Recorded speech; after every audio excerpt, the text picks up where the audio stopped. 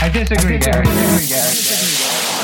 Welcome back to Pulp Friction. It's a show about what divides us. My name is Rocky, Rose's name is Rose, and we are back to talk about the Twilight Saga, New Moon.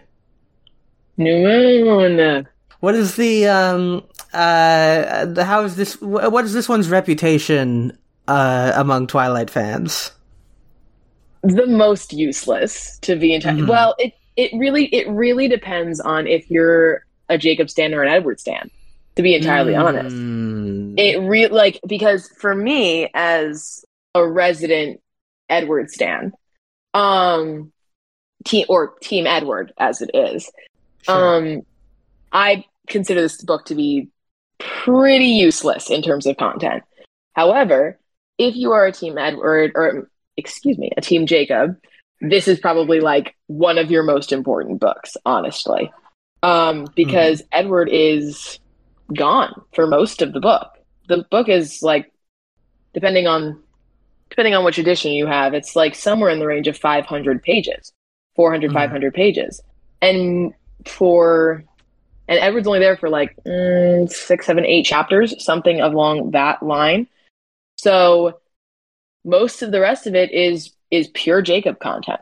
So it really depends. There's no straightforward answer, but it does have the iconic October, November, December, and January chapters that are just the names of the months, and it is really an iconic staple of the Twilight Saga for most fans, is that October, November, December, January. Pretty good. It's interesting, actually. They had that kind of like iconic, like formal, playful thing in the book, and then I feel like kind of did something like a good version of that in the movie too. Yeah, no, I actually really like how they did it in the movie.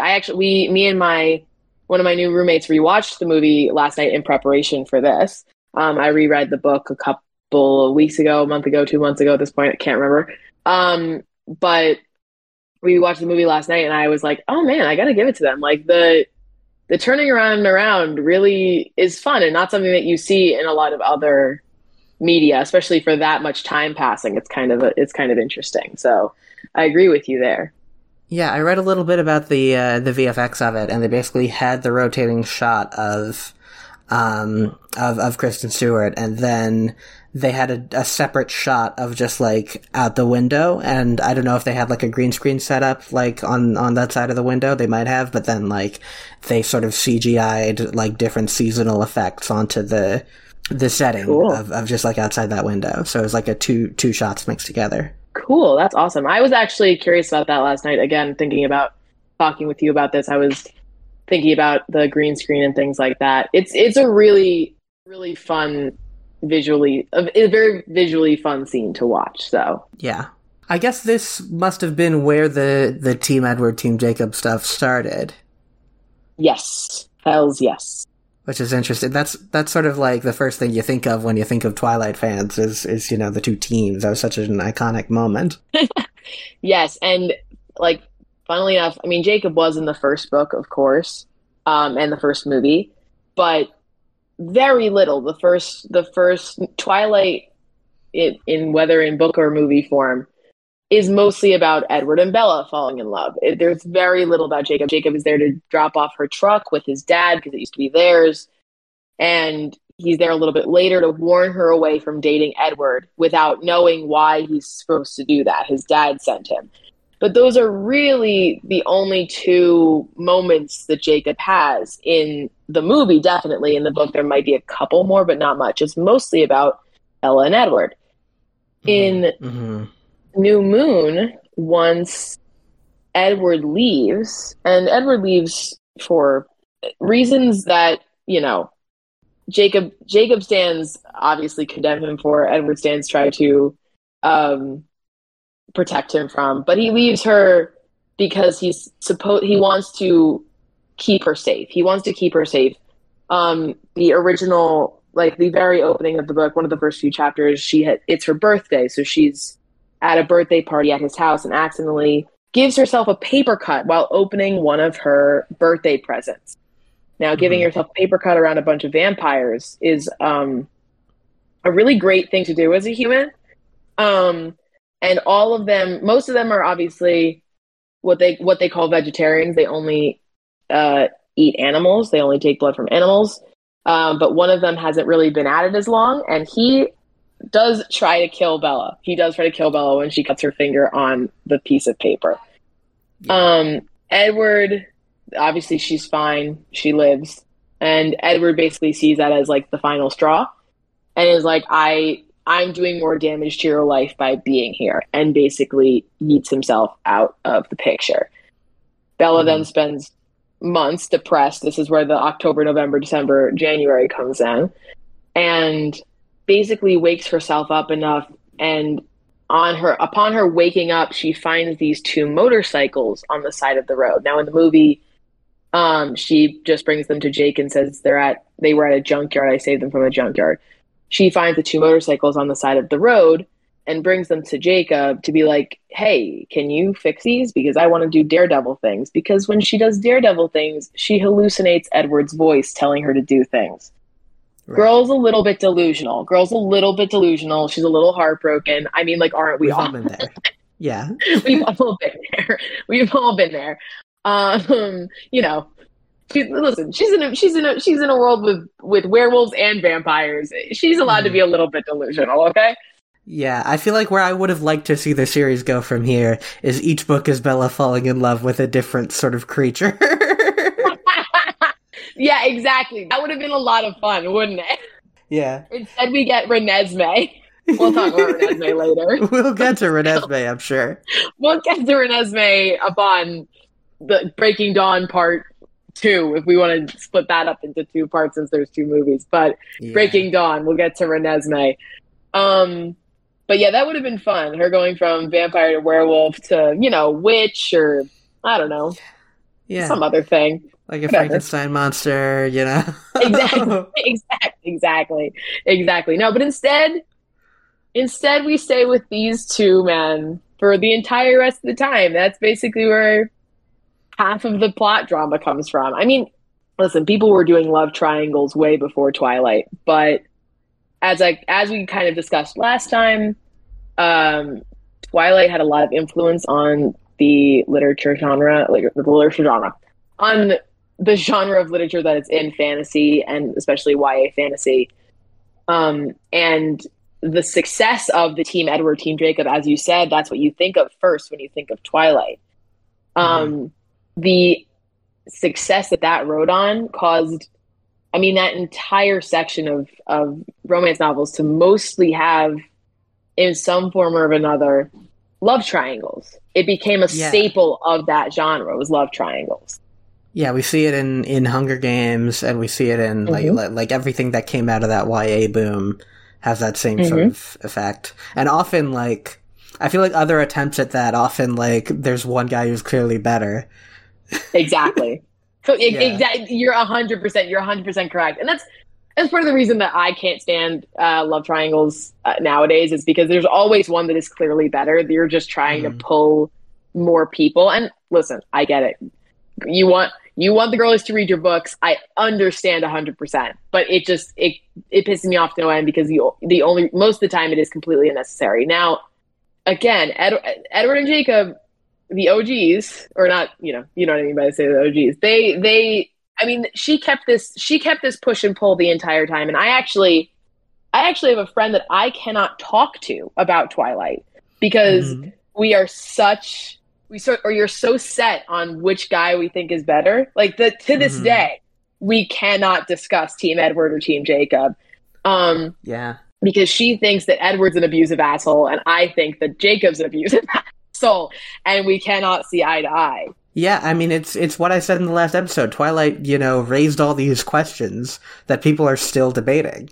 Exactly. That's exactly what it did. And, I mean, listen, the writing was the writing, and, like, it's been better since then, but as we said in the last episode, it is the original for a reason. And it is original. It is even though the writing wasn't great. And by the way, the writing in New Moon, I will say, is slightly better than in Twilight.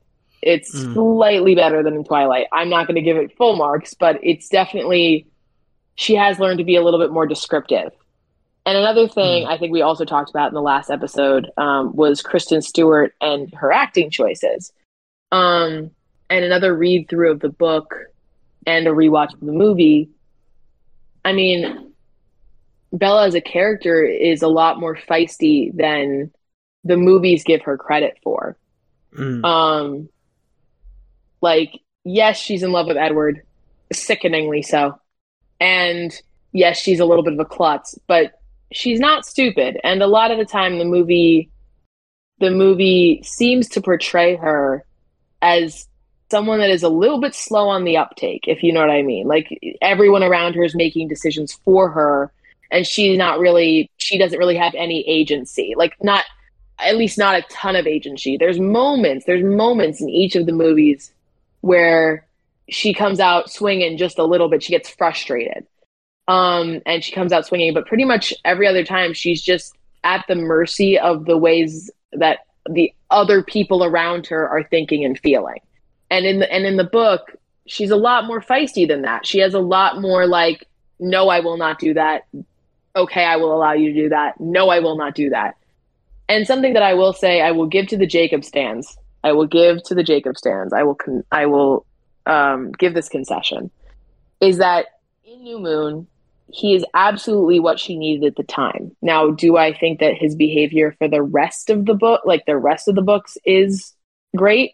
Not particularly. And especially in the movies. I mean, like in the movies, it seems like all of their worst traits are amplified, basically. Like, Jacob honestly seems like a young lost puppy for most of the movie. Edward is even more melodramatic than in the books, which none of us knew was possible. And Bella is a little bit of a pushover. And in the books, they are more complex than that. I mean, and Jacob was good for her and good to her when Edward wasn't there.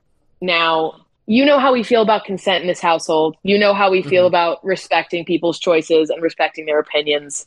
And that's what Jacob fails to continue to do. He does it for most of New Moon, and I can see why the Jacob girlies fall in love with him. Listen, no one cannot appreciate Taylor Lautner, okay? When you put a face like that on that man, I understand where the obsession comes from. But yeah, he listens to her, he lets her be, and he's a great friend to her up until the point when he wants her as his girlfriend. And then everything that she wants, everything that he knows she wants, pretty much goes out the window.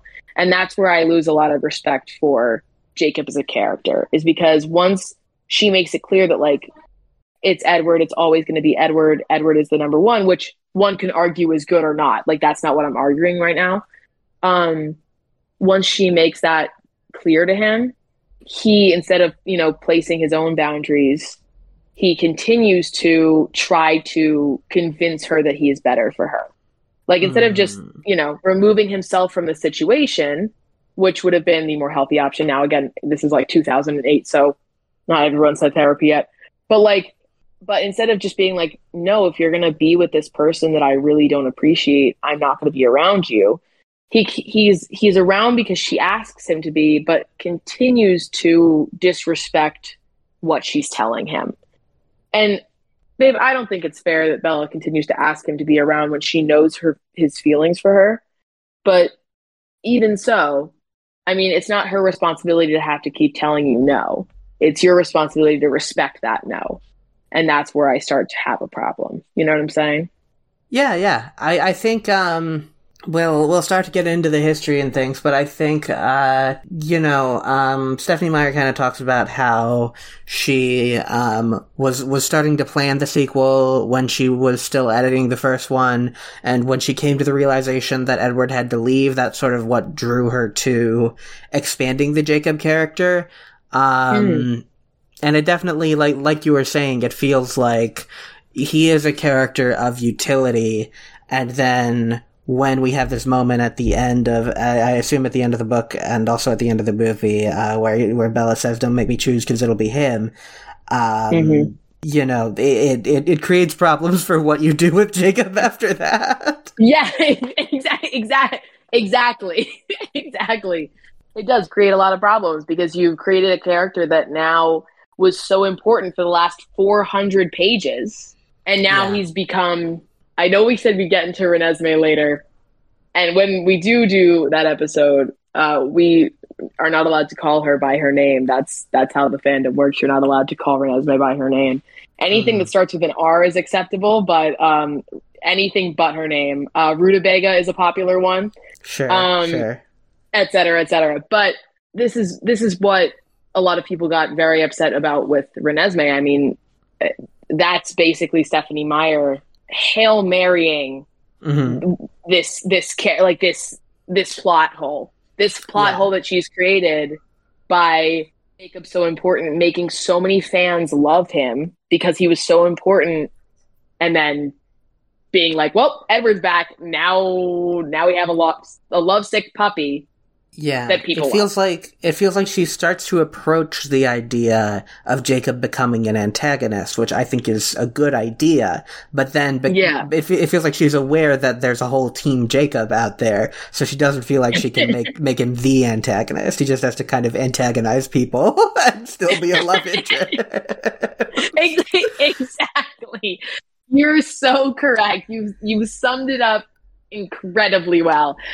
Exactly. He's going to continue to antagonize them, and you're sitting there going, "But why?" You're sitting there going, "But why? What are we?" Yeah. Why do we need to do that? Like, and I mean, to Meyer for thinking this far ahead. I mean, there's a part at the end of the movie and the book where Jacob is obviously talking to them in the woods. It's a different setting in the book, but it doesn't really matter. The conversation is still important. And he says, let me remind you of a key part of the treaty. It's not that you kill someone, it's that you bite someone. That's what will break the treaty. Now, that was obviously not in the first book. She a little bit retconned that because that was not a part of the original story of the treaty. And I'm sure it was not as important until she realized that Jacob was going to become a bigger role, as you said, and the wolves were going to become a bigger role for the rest of this series. But that doesn't become a problem until the fourth book. Like, it doesn't become a problem until way later. But she put it in there earlier so that, now we have this dilemma where if Bella becomes a vampire, like she desperately wants to be, it's going to cause problems for everyone involved, not just Bella, not just Edward. Gets picked up by a publisher, and Stephenie Meyer knows it's going to get published, and she's like, okay, I need to start working on a sequel. And she starts writing a sequel called Forever Dawn. And then, she finishes it, and then she's like, wait, Twilight is being marketed as a YA novel. I didn't really think of that. This sequel takes place years later, and there are no YA elements. So she threw out that sequel and started over. Damn, I'd give anything to get my hands on that manuscript. Yeah, someone asked her about it, and she said, quote, for one thing, it's not great. It's downright embarrassing in some places, which for Stephenie Meyer to say that makes me really want to read it. Damn, yeah. If you think it's bad, I can't imagine what it was like. But I want to read it even more now. Absolutely. So she starts from scratch, and she's talking about the senior year of high school, and she just, as she's fleshing out the story, she just, realizes that Edward has to leave. That's just something that she's, kind of set on. And so, again, that's what leads her to sort of flesh out Jacob. And since Twilight hasn't been released yet, she kind of, gives him a slightly bigger role in the first book. Oh, so she put him in... She edited Twilight to go back and make Jacob a little bit bigger so that she'd have room to make him bigger in the second one. Yeah, I feel like it was late enough in the process that she couldn't have, fundamentally changed it, but she went back to it. Interesting. Fascinating. The first book is inspired by Pride and Prejudice. This one is based on Romeo and Juliet. Yeah. And the first scene that she wrote was the confrontation with the Volturi and the clock tower. She wanted to set it in a fictional city as opposed to Forks, which is real, and she came up with this remote town in Tuscany called Volturin, and then she looked it up and she found out that there is a city in Tuscany called Volterra. That's real. I went there in September, actually, so that is very real. So she came up with the fake city, and she was like, "Oh, this is real." So she said it there and said, That's hysterical, dude. I literally didn't even know that. I love coming on these podcasts with you because I learn all the history that I have not looked up yet. "Yeah, Dude, that's crazy. And you want to hear something else? You might have come across this in your research. When they were filming the movie, they tried to get it filmed in Volterra because obviously she set it there. And Volterra said, "No, we don't want your movie here." yeah." And so they put it in Montepulciano.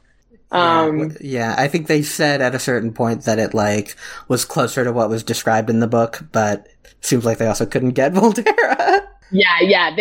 Listen, it is pretty close to what is described in the book. I will again. We did this in September. I actually went on a Twilight tour when we were there because I am a menace to my family.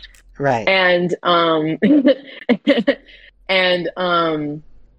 they were like telling us about like, and it did look more, and I again went to Volterra as well, so I could see, but the woman was like, "Yep, they just wouldn't let them film here. That wasn't what they were about to do." And I was like, "That's hysterical." It is really funny. That's really wild that she went back and like edited Jacob in, because Jacob isn't even like, he's not even a huge part of the first, and like you said, it was probably late enough in the process that she couldn't go back and like rehaul the entirety of Twilight. But yeah, I have to imagine Jacob was like barely there in the original draft, like was just like a character. Yeah, I mean, like Billy Black, Jacob's dad, is one of Charlie's best friends. So like, I imagine that Billy was there because Billy's mentioned in the first book more than Jacob is because he's Charlie's best friend. And so she may have had an idea to have Billy have a son that Bella knew when they were kids because they've been friends for a really long time. Right. But it probably didn't go past that. And then she went back and went, oh, we're gonna need more characters than just Edward because Bella's gonna be destroyed when he's gone. Yeah. The book comes out 11 months after Twilight, September 2006.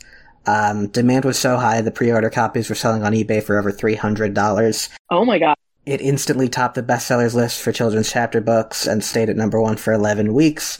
And then it was even more popular when the movie came out. That's the thing, like, you know, when the Twilight movies started coming out, it was like, this was already a big phenomenon, but it was like something totally inescapable for like 3 years. Once those movies came out. New Moon was the second biggest selling book of 2008 after the first Twilight, and it was the biggest selling book of 2009. Wow. 3 years after it came out. Wow, dude, that's crazy. That makes a lot of sense. I mean, like we said, it kind of became a hit. It became a phenomenon. And these were, I'm just, the eBay copies is really throwing me for a loop here. That's really funny.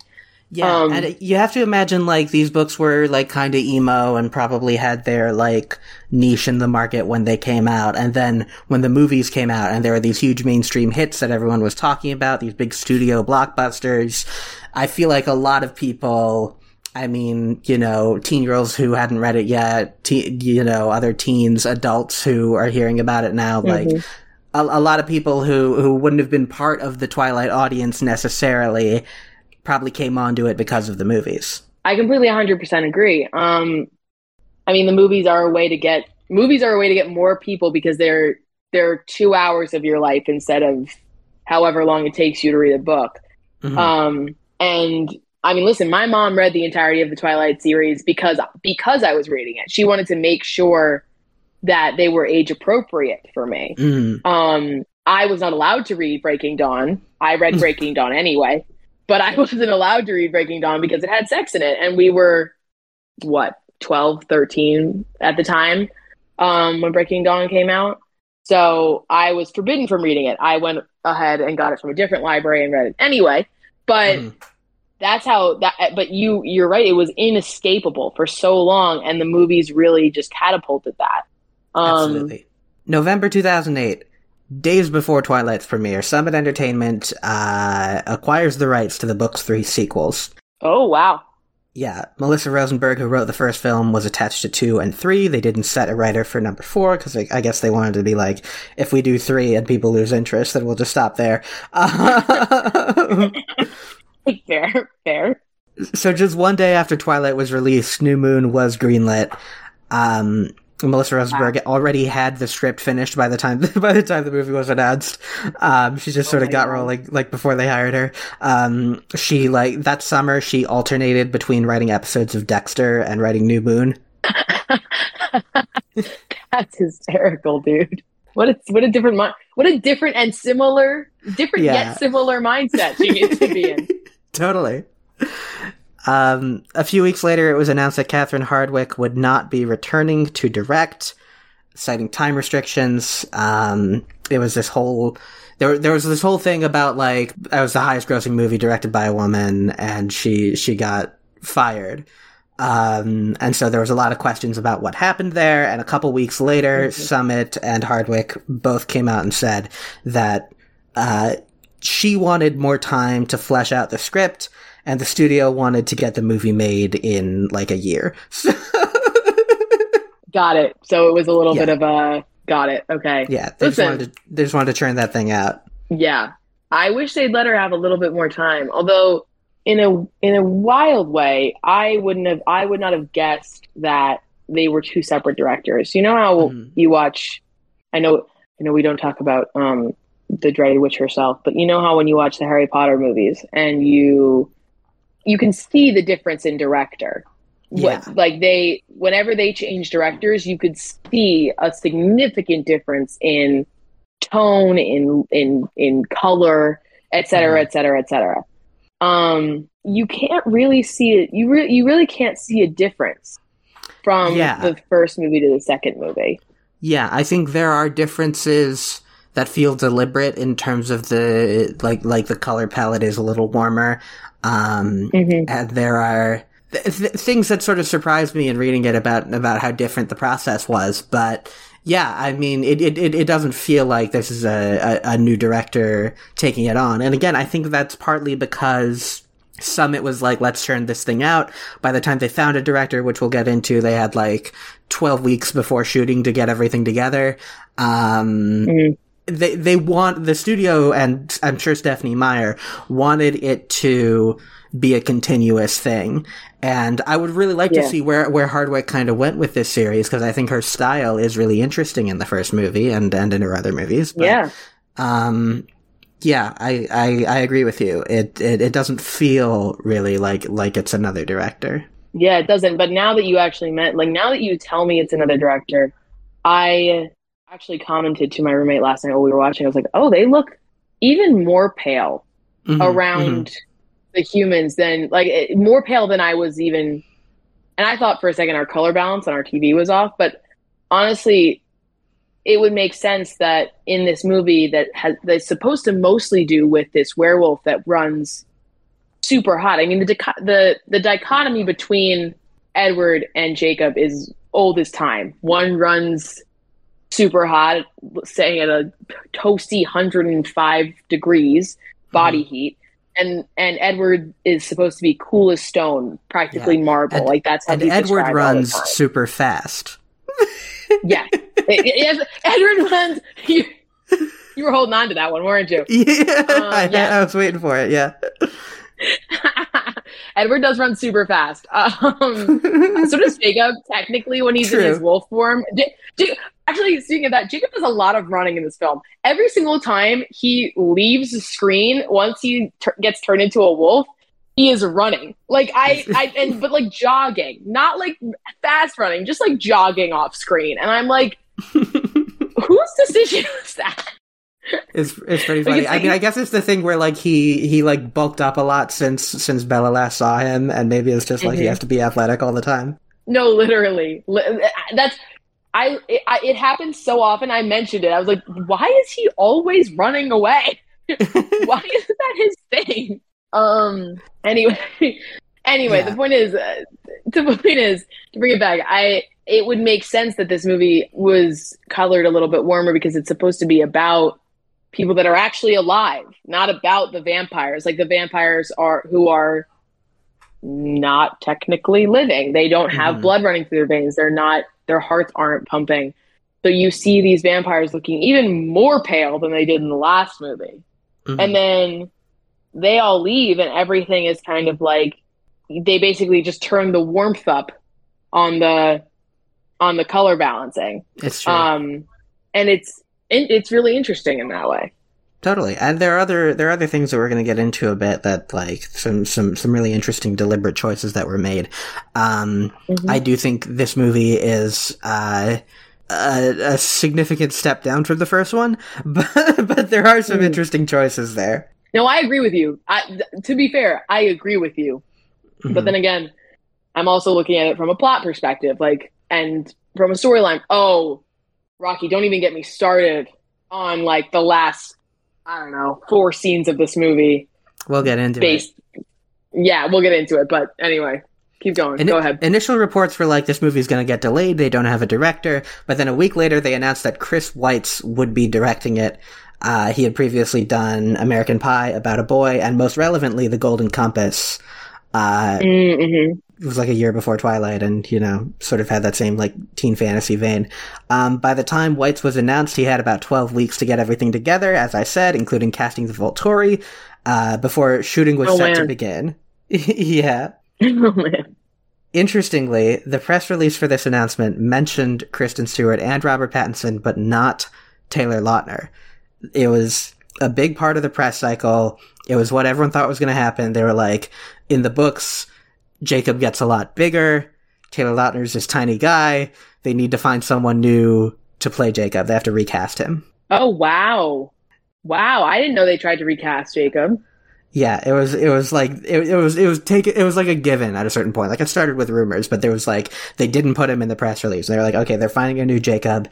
And there was this interesting power struggle, actually, because like, you had Michael Copon, who was like a guy from One Tree Hill. He was one of kind of the main name that was being floated around for it. And then you also had Taylor Lautner, who was like working out, trying to bulk up and trying to like vie to get the role back. Oh my God. I can't imagine Jacob as not Taylor Lautner. That would have been, oh my goodness, heartbreaking. It would have been crazy. That would have made it feel like a different movie. That would have made it feel like a different director. Yeah, that would have definitely, yeah, absolutely. You're like, other kid. Yeah, a very of its time thing is that Michael Copon updated his Facebook status with posts like, Michael Copon is in a Twilight Zone and Michael Copon is the older Jacob Black. Stop it. Oh my God. Not on Facebook. On Facebook.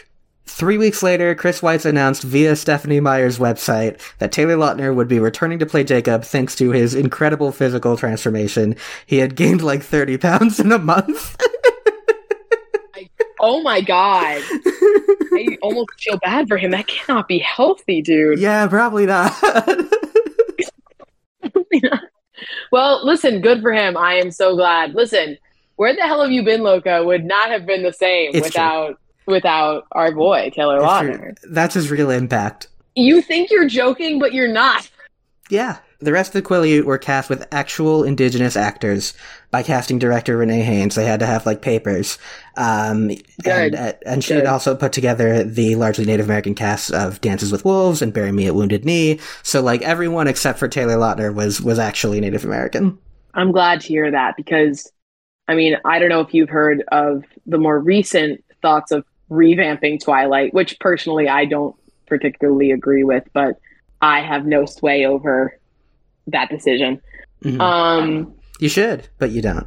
I should. I really should. Maybe if I publish my Twilight paper, someone will ask me my opinion. Mm-hmm. I mean, Stephenie Meyer is unfortunately pretty well known for being a little bit racist. And by a little bit, I mean racist. Mm-hmm. I mean, she famously wouldn't allow anyone but white people to be in the cast. I mean, they had to fight to get Laurent in there for the first movie as a black actor. And I mean, she's been using the Quileute tribe for obviously years without any form of repayment, any form of like respect toward their culture, except, you know, stating that they are in fact Native American. It's just, I'm glad to hear that they actually got indigenous actors to play those roles, because from everything that I understand about Stephenie Meyer, that wouldn't have been at the top of her priority list, unfortunately. And in fact, probably would have been not her first choice. So Yeah, I am happy to hear that. I know that Meyer was very involved in the first movie and also like was like getting on like Skype calls with the screenwriter as they were going through the script. But it seems like, again, because of the fast track that this movie was on and that the other sequels were on, she probably was not able to like interfere in the process as much. Probably, yeah. She is a very hands-on from everything that I've read. She's a very hands-on. She wants everything to be just the way that she wants it. Mm-hmm. But I'm glad to hear it. And listen, do I wish they had cast an actual Indigenous man to play Jacob, the titular character of that tribe for the movie? Yes, but yeah, especially since they were planning to recast him anyway. But yeah, exactly. I don't know this man from One Tree Hill. Mm-hmm. If you tell me that he is actually Indigenous, that's great. I'm going to assume he isn't, and say if you're going to recast him anyway. But they started off with Jacob, and I'm glad they kept him because that would have, as you said, felt like a new director, and it would have probably thrown a lot of people off. I don't like when they recast roles. I really don't like that. I mean, obviously for long series, it sometimes is inevitable, but that just makes everything feel kind of exactly. It just makes everything feel kind of like a college film, like a student film. Mm-hmm. So in terms of the director's choices that he made, Chris Weitz decided to use golden tones for the color palette as opposed to the very blue tones of the first movie. Mm-hmm. He also shot on film. He used different camera rigs for like different points of the story. The Bella and Edward scenes were shot on dollies, so they had this very like stable kind of look to them. And then the Bella and Jacob scenes were using steady cams. They were a little more, had a little more movement. Interesting. This was the thing that kind of blew me away. They shot in Vancouver instead of Portland, where they shot the first movie. The reason they shot the first one in Portland was because at the time the US dollar had dipped below the Canadian dollar, so it was like slightly cheaper to shoot in Portland, and then that flipped. So they had to recreate the locations. For the Cullen house, they like found a house in Vancouver that was like similarly like glass walls and high ceilings and stuff, and then they just shot in different parts of the house so it would be like it's the same house. Oh my god. For the Swan house, they rebuilt it on an empty lot. Oh my god. My god. And as they were recreating the house, it had been repainted, so they had to watch the first movie on Blu-ray. Are you kidding? Oh my god. Right. That's hysterical. Oh my god. You watch your own movie. Yeah. Apparently no one takes pictures. That's hysterical, dude. It was really wild. You think they knew it? That's funny. Wow. Well, good for them. And any shots that had the exterior of the school, they had to shoot on a green screen. Yeah, that makes sense. They can't recreate a whole freaking school. Yeah, it was. I mean, again, we're talking about how like this feels pretty continuous with the first movie. So it is kind of wild that they like shot in a whole different place and had to like, kind of pretend that they were at the same location. Yeah, that is crazy. That I would never have guessed that. I mean, like, I'm kind of curious. You probably haven't done this research, but I'm curious what they did for the next 3 films. I mean, did they go back to Portland? Did they stay in Vancouver? Did they just pack everything up and put it in there and just wait for because especially the Cullen house, specifically the Cullen house, that is a huge part of Breaking Dawn Part 1 and 2. If not Eclipse. I haven't seen Eclipse in a really long time. I have a confession to make. Actually, I've only watched Eclipse and New Moon, I think, once ever before rewatching New Moon to have this podcast with you. Because I hate Jacob so much. Mm-hmm. And I also, there's just a lot going on in both that. Well, anyway. Yeah. But I would love to see what they're doing with the rest, because the Cullen house, again, specifically, is a huge part of Breaking Dawn's part 1 and 2. Yeah, so we'll have to see about that. Yeah, we'll have to see. They also had a different composer on this one. I do think the score is kind of interesting for this one, but the first one was Carter Burwell, who did a lot of the Coen Brothers movies, worked with Todd Haynes a lot, and this one was by Alexandre Desplat, who won the Oscar for Grand Budapest Hotel, and then again for Shape of Water. Yes, two of the best like film composers working today. Right, but different, definitely. Yeah, and I think you can pick up on it if you're paying attention. Also, this sort of ties into, I feel like, the warmer tones of the movie. The soundtrack is less like hard-edged rock and more kind of indie. There's like Death Cab for Cutie and Bon Iver and Grizzly Bear on there. Yes. Although, listen, there's nothing that ties Twilight to most people like Supermassive Black Hole. True. But you're right. These songs were a little bit softer. Mm-hmm. It makes sense, ties in with her mood, as Bella's mood as a character as well. I mean, she's supposed to be heartbroken and then recovering from this heartbreak. It's not a story of first love. It's not falling in love. It's not exciting and like a rush like that, you know? Yeah. And I think she comes into the first movie like she's in a new town and she's in this really defiant, like, it makes sense to have that kind of emo sound for her. And in this one, the like lost love, it's a little more tender, a little more vulnerable. Exactly. And I think the music definitely reflects that, although soundtrack still goes hard. Still goes hard. They asked Paramore in June 2009 if they would be returning. And Zach Farrow said, "We don't want to be like the Vampire House Band. It was really fun to be a part of that and great exposure, but I think Twilight was it for us." Well, I think it was one of the people that they let use their song on Twilight. I cannot remember who it was very like once it became the international phenomenon that it was, they were like, "I can't believe we let them use our song for that stupid movie," like, you know, like. But I wish I could remember which one it was, but I remember hearing about that. Yeah. It's funny that it's funny that they asked Paramore. They were like, "You guys are the Twilight guys, right? You're gonna come back." You guys did the thing, and they were like, "Yeah, we did it once, but we're good." Yeah. Did you know Stevie Nicks actually wrote an entire album based on Twilight? Oh wow. I don't think I did. Yeah.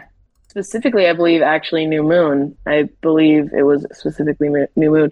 She saw and she was like, "I'm in love with these characters. Like, I like this." It literally inspired a whole new album she wrote after watching Twilight, which is, I think, the best little piece of trivia that I've heard from the Twilight saga, which is saying something because there's a lot of good pieces of trivia there.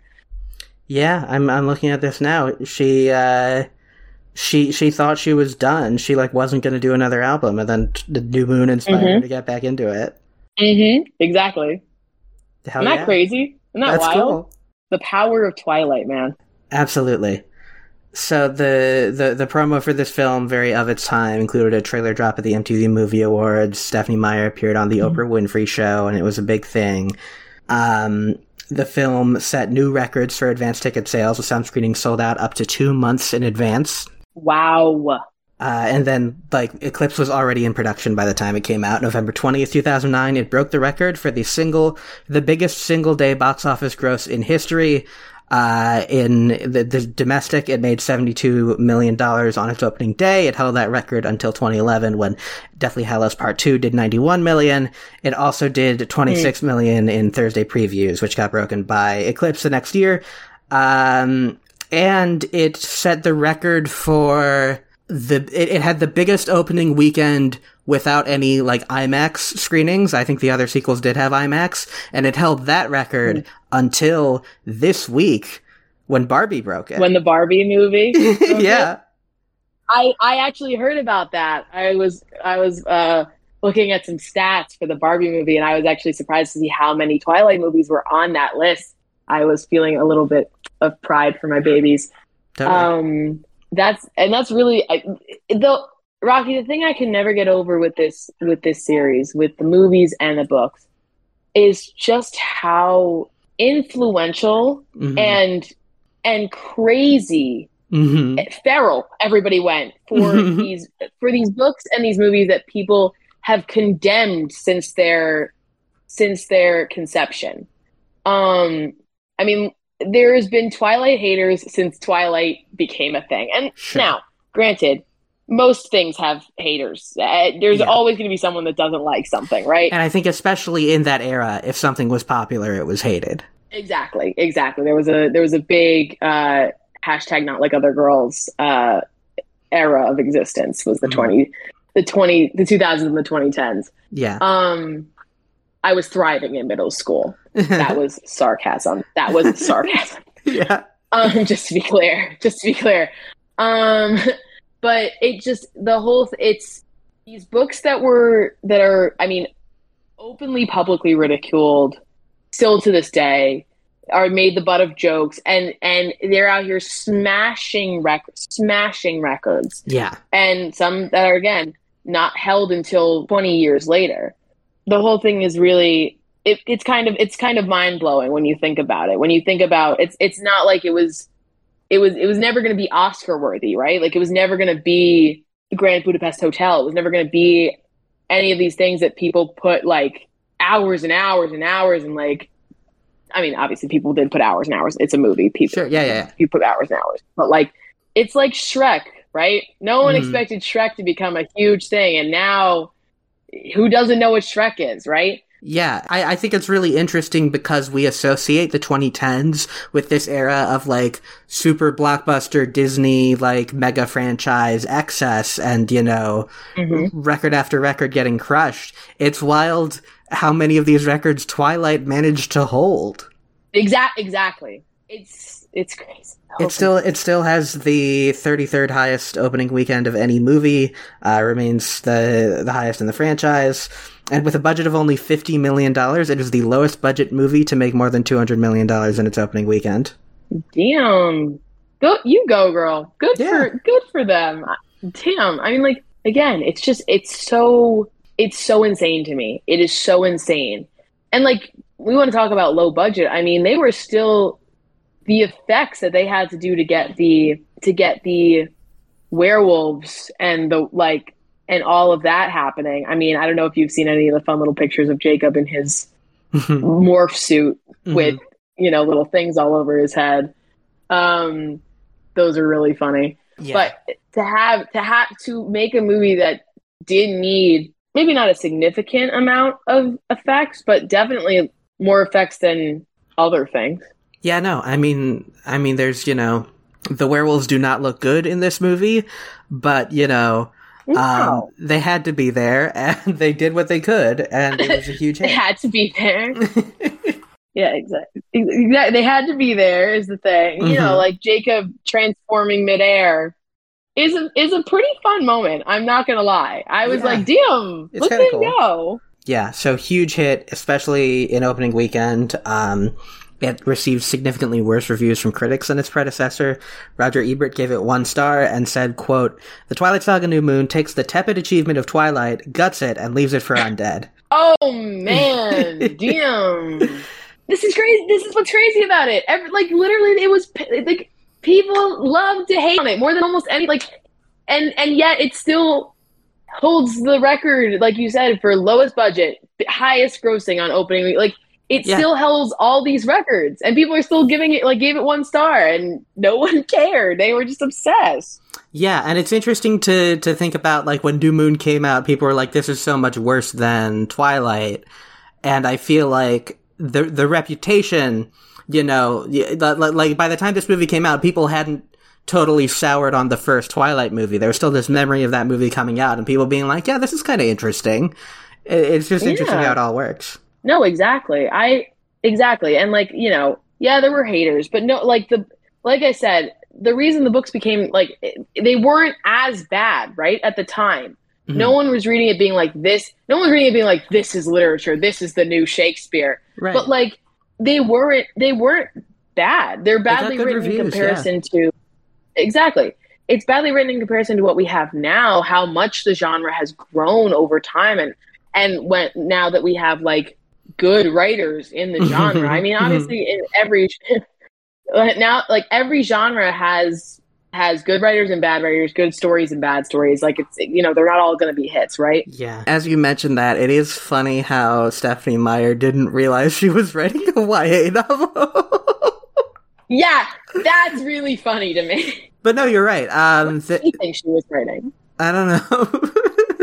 But you're right that, it broke a lot of doors open for the genre, and I think that's why it was well received when the books came out and when the first movie came out, because it was this different kind of tone, different ideas being brought into it, and the writing wasn't always great, but it was good for the time. We forget the impact, yeah. Exactly, it was good for the time, and you're right. We forget you're right because we forget the impact because we have better now because people have learned more now, and again, broke open the genre so people could be like, oh yeah, I want to be a fantasy writer, and there's less people sitting around going, you really shouldn't do that. There's no whatever for you. There's no market for it, right?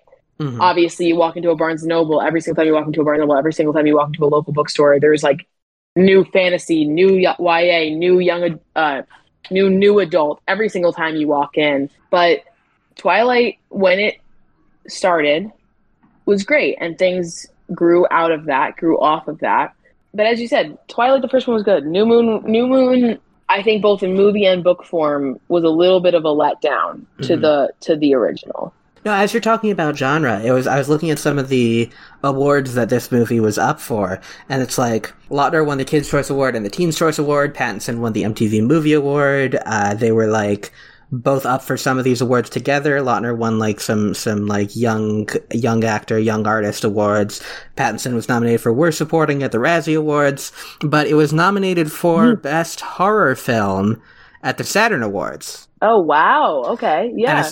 I could see it. I sort of read that before I watched it. I definitely think it has more of a horror sort of thing going on relative to the first movie. It's very tame and I mean, but like, we were talking about Jacob's werewolf transformation. I think some of the werewolf scenes are sort of like, they have the shock factor to them when the Volturi kind of disintegrate that guy. It's interesting that like, you sort of see the progression from they're bringing in the like a little bit more horror. It lost that award to Drag Me to Hell, which I would say is fair, but it is interesting. Fair. No, it is. I mean, like in the first movie, you have the scene with James, the vampire James, when he kidnaps Bella, tries to kill her, and it's a pretty intense scene, for a teen movie. Mm-hmm. It's not marketed as a horror movie. It's a pretty intense scene. And none of these were marketed as horror movies, but I can 100% see it with the werewolf transformation, with,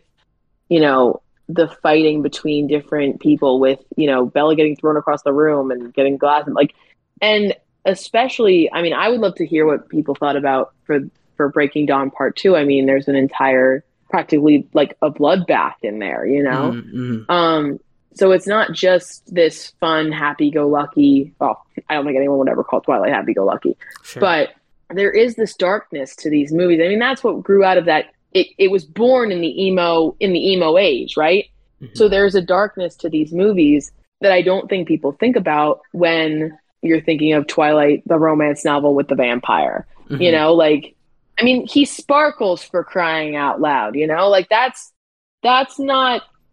not typical vampire lore. I mean, pretty much everything about this vampire, this werewolf, both of them, goes against a lot of the classic lore and goes against a lot of the horror that is encompassed in both of those lores. Mm-hmm. And yet, they're still monsters. Like, Jacob transforming, having all their bones crack, having one of them, all their bones crack. That definitely, you bring a kid to that who is not aware, not prepared, it would definitely scare them. I would be scared as a kid to see that, Yeah. I mean, when you think of things like, I watched a trailer for a new horror movie on TikTok this morning. I'm not really a horror fan. And I was like, immediately was like, yep, that's not for me. Interesting for the trailer, not for me as a person. Mm-hmm. And so when you think of horror, you think of things like, it's The Exorcist, the new Exorcist movie. Right. When you think of horror, you think of things like that. But it definitely has horror elements to it, in a way that a lot of people don't think about.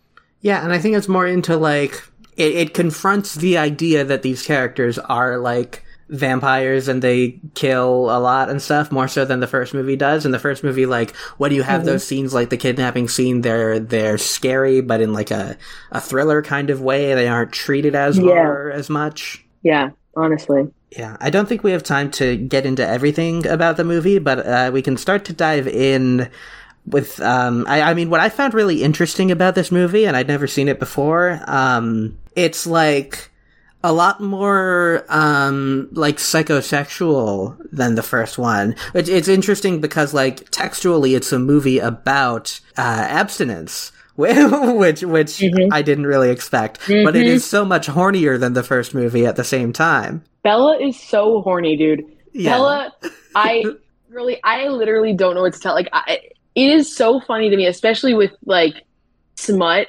in today's day and age, smut becoming such a huge portion of young adult and new adult. I mean, not technically young adult because that would make it new adult, but in this fantasy genre, smut is such a huge portion of writing today. You almost cannot get people interested in your book unless it's smut. Unless I'm just on that side of TikTok and we're just not going to talk about it. But there's a lot more. It's a lot more open today. Bella, though they don't have sex because of Edward. Bella is so horny. She constantly wants more than what Edward is willing to give her. Like, she respects him. She pushes a little bit in the way that's like, I want you. I think you're hot. I want more. But he's always like, no, I don't really want to kill you. And she's like, fine. It's just something that nobody thinks about until you read the books, really. Even in the first one, not the movie, but in the first book, she's constantly trying to get him to kiss her more, to let her touch him. Like, it's really funny considering this is written by a Mormon writer who is writing about teenagers and a vampire. It's very funny. Yeah, and there's all kinds of little things in here with, like, I mean, again, we see more of that, like, close-up vampire stuff, which I think is a little more erotic, but then there's also, like, Jacob and his bros hanging out shirtless and right. The whole subplot we were talking about with Bella becoming, like, a thrill seeker when Edward leaves, like, that is really sexually charged. First, like early on in, like, her first conversation with Edward in the movie, and then when she's starting to fall for Jacob and they're having these conversations, Bella is, like, constantly poking at, like, the age differences between them and, like, the power imbalances between them. Yeah, and listen, in the book, it is talked about so much more often. It is a huge part of the book, the age difference thing. And even though they're only 2 years apart now, granted, when you're teenagers, 16 and 18 can feel like a huge difference, right? Even if you're both in high school and things like that. But yeah, it's the whole thing. It's very, and Jacob doesn't like it. Jacob doesn't like when Bella points out that she's 2 years older than him because he is in love with her. He's starting to fall in love with her. And he wants more than she'll give. And she's so goddamn horny. It is unfathomable. Yeah. But she's still in love with Edward. So she's taking all of these risks, taking all these things, both to, hear his hallucination voice, but also to get out some of that aggression, some of that tension. Both with Edward, who's not even there, and Jacob, who is there, but she cannot allow herself to connect with in that way. Yeah. It was the hallucination of Edward is pretty funny. Oh yeah, he's really funny. I again, we support all of our Delulu girlies wherever they are. However, having that be a main plot point, like, it's entirely unnecessary in a way that is hysterical. Like, she could be doing. You can still have the whole plot of her doing Daredevil stunts. Simply for the fact that she's heartbroken. You don't need Edward's voice. You know what I'm saying? Like, how many of us have gotten heartbroken and decided to do something really reckless or want to do something really reckless? True. you just want that thrill. You want to feel what you lost or something close to it, and doing something dangerous can do that. You do not need to add Edward and his voice to tell her to stop. But it just adds to the overall point that Jacob was never going to be the one. He was never going to, he's competing with a ghost, whether or not, like, he's competing with a man who is there even when he's not, is there even when he's a ghost. And every time they get anywhere close to that intimacy that Jacob wants and that Bella is craving, not from him, but just in general, there's like the very next scene, there's something big going on. There's something happening that's like gets your adrenaline pumping, you know? Or that has just happened. Like, they kiss when she falls, they almost kiss when she falls off the bike the first time after they go bike riding in the movie. So, like, I think it is very intricately intertwined, as it were. And the thrill-seeking thing obviously culminates in Bella jumping off the cliff, which... Oh, yes. Her motivation is a little... In all of her clothes, because that's the best way to swim after jumping off a cliff. Right. Yeah, I was yelling about that last night. As we talk about it, I get that she's become a thrill seeker and there's the ultimate thrill, but, like, in the moment, I don't think it necessarily does a good job of being like, and then of course she jumps off the cliff. No, exactly. Cliff jumping is so funny to me. Like, Bella, of all the things that you could have thought about, and I get it for the plot, they had to see her jumping off a cliff because that's a great way to commit suicide. Mm-hmm. And that obviously pushes forward the rest of the plot. Right, it's the Romeo and Juliet thing. Exactly, it's the Romeo and Juliet thing. And I mean, the book and the movie start off with the same Romeo and Juliet quote. So you know what you're getting into immediately upon sitting down to watch the film. You know there's going to be some dramatic, even for people that didn't read the book, right? Like, there's going to be some dramatic Romeo and Juliet type of... Yeah. And even Edward at the beginning is talking about, oh, I envy how easy suicide is for humans. Yeah, like, that was something I thought was really interesting, how, like, Bella is jealous of Edward's immortality, and Edward is jealous of mortality. Yes, absolutely. Of her humanness. I mean, you've hit upon the crux of this entire book series right now. I mean, and book series and movie. It's all Bella wants is to be immortal. That's all Bella wants. And even at the very end, when they're doing that vote on whether or not she can, quote unquote, join the family, Rosalie says, both in the book and the movie, like, I appreciate you going to Italy to save my brother, because Rosalie's been treating her like an absolute pariah. And she's like, I appreciate, but I wouldn't have chosen this life for myself. And I wouldn't wish it on anybody else. So it's a no from me. And in the movie, they sidestep Bella's response. In the book, Bella says, I feel the same way about all of you, and then internally winces because she didn't mean to say that about Rosalie. She doesn't mind that they don't want the immortality, right? Mm-hmm. She is like, she understands where they're coming from. And Edward specifically is worried about her soul. Like, this is, he wants to keep her human. This is the entire underlying problem. Yeah. She wants to be a vampire and he wants her to stay human. Yeah, but that is their entire conflict. The soul thing is such an interesting, like, it's the first time that it becomes an explicitly religious text, but I think the idea that, like, it's this conversation with Carlisle as she's, like, recovering from the paper cut, and it's like, yeah, Edward believes that he's been damned, and he's now, lost the kingdom of his heaven. Soul. Yeah, and then that sort of drives. Exactly. And then the very last line of the movie, "I'll turn you, but only if you marry me." Like, it becomes such an interesting Christian narrative. Listen, there's that Mormonism coming back into play. Yeah. Like, it is kind of funny for it to be so Christian while being written by a Mormon writer. However, I mean, Carlisle specifically, even in the first book, was explicitly religious. Mm-hmm. His father was a preacher. Mm-hmm. And even though, as I can't remember if this was said in the book or just the book or if it was in the movie as well, Carlisle says like, oh, my father was a preacher. And even though I was starting to question his ways of going about his faith when I was alive, I still believe that this is said, I think actually this is just in the book. During Newman, when he's stitching her up, he's like, starting to disagree with what my father was doing, but there's no doubt in my mind that God exists, and I'm hopeful.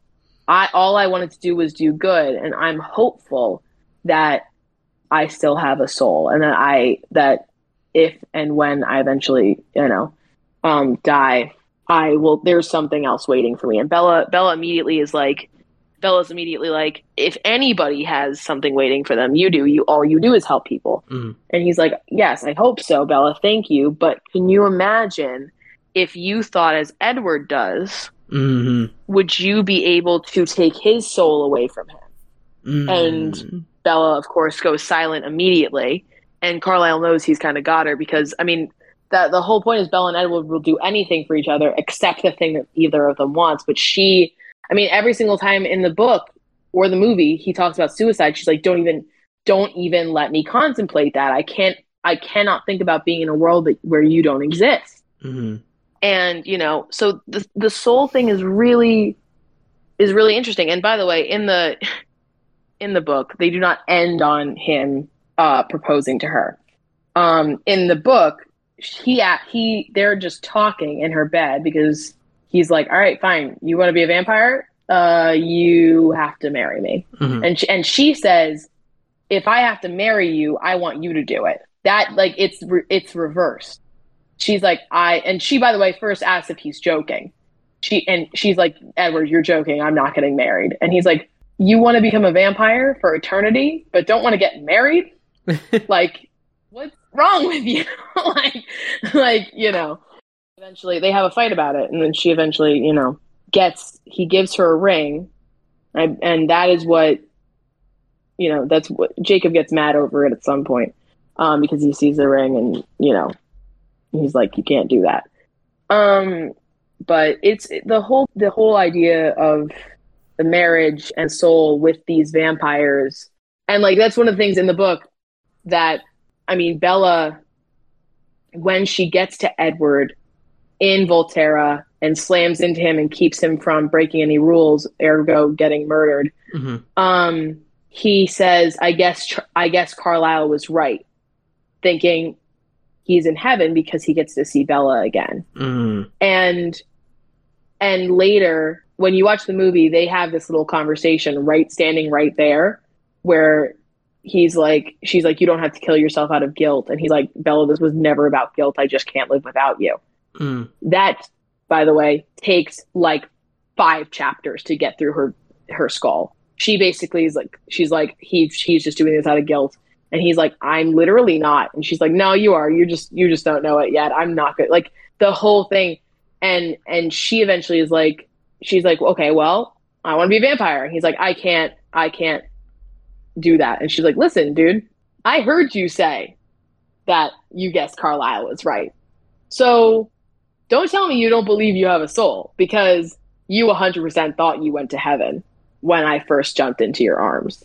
Mm-hmm. It's a huge portion of this book. And I'm sorry, I'm probably going off on this huge tangent, but yeah, no, anyway, I think there's some really interesting flavor to that. I do think that the proposal, I can imagine the, massive cheers in the audience on opening night when that happens. I see that as oh yeah, a fun moment to kind of end the movie on and oh yeah, leave people satisfied, have more to come in the next story. But I do think that, it lays out a more plainly, like Edward's Christian kind of thing, and I think having that schism there would have made it a little more interesting as a story.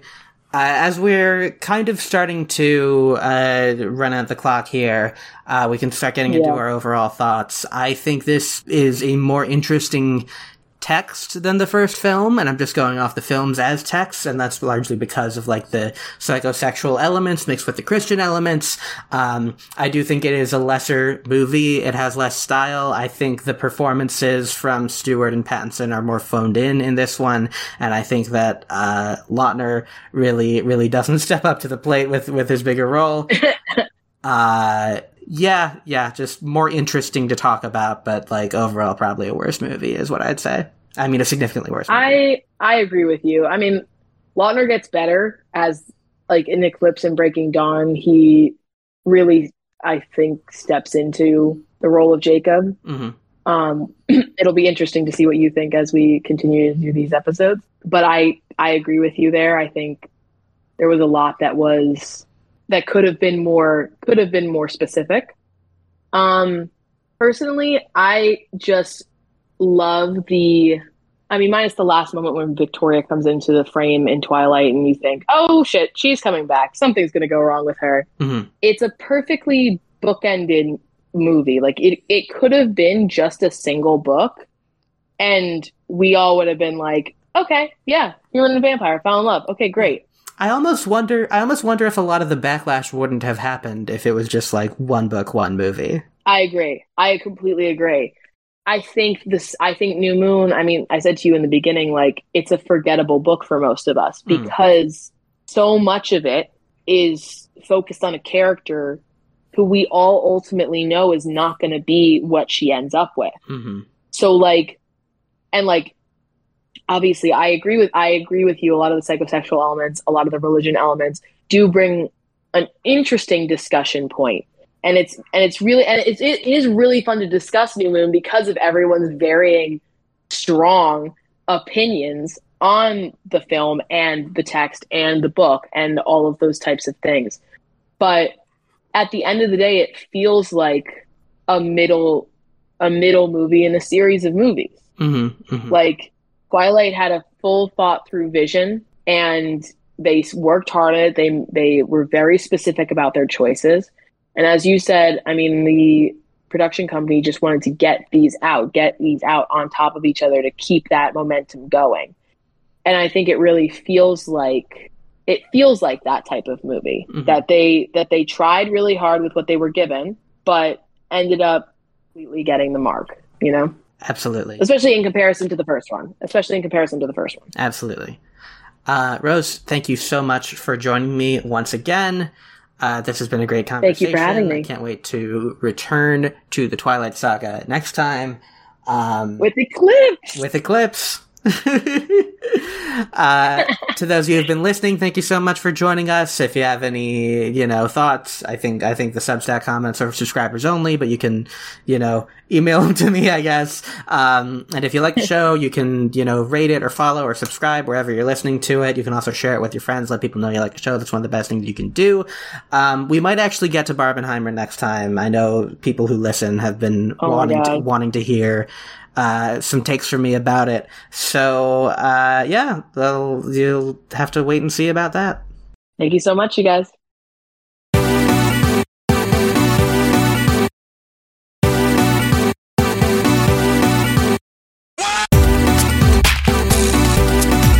I disagree, Gary.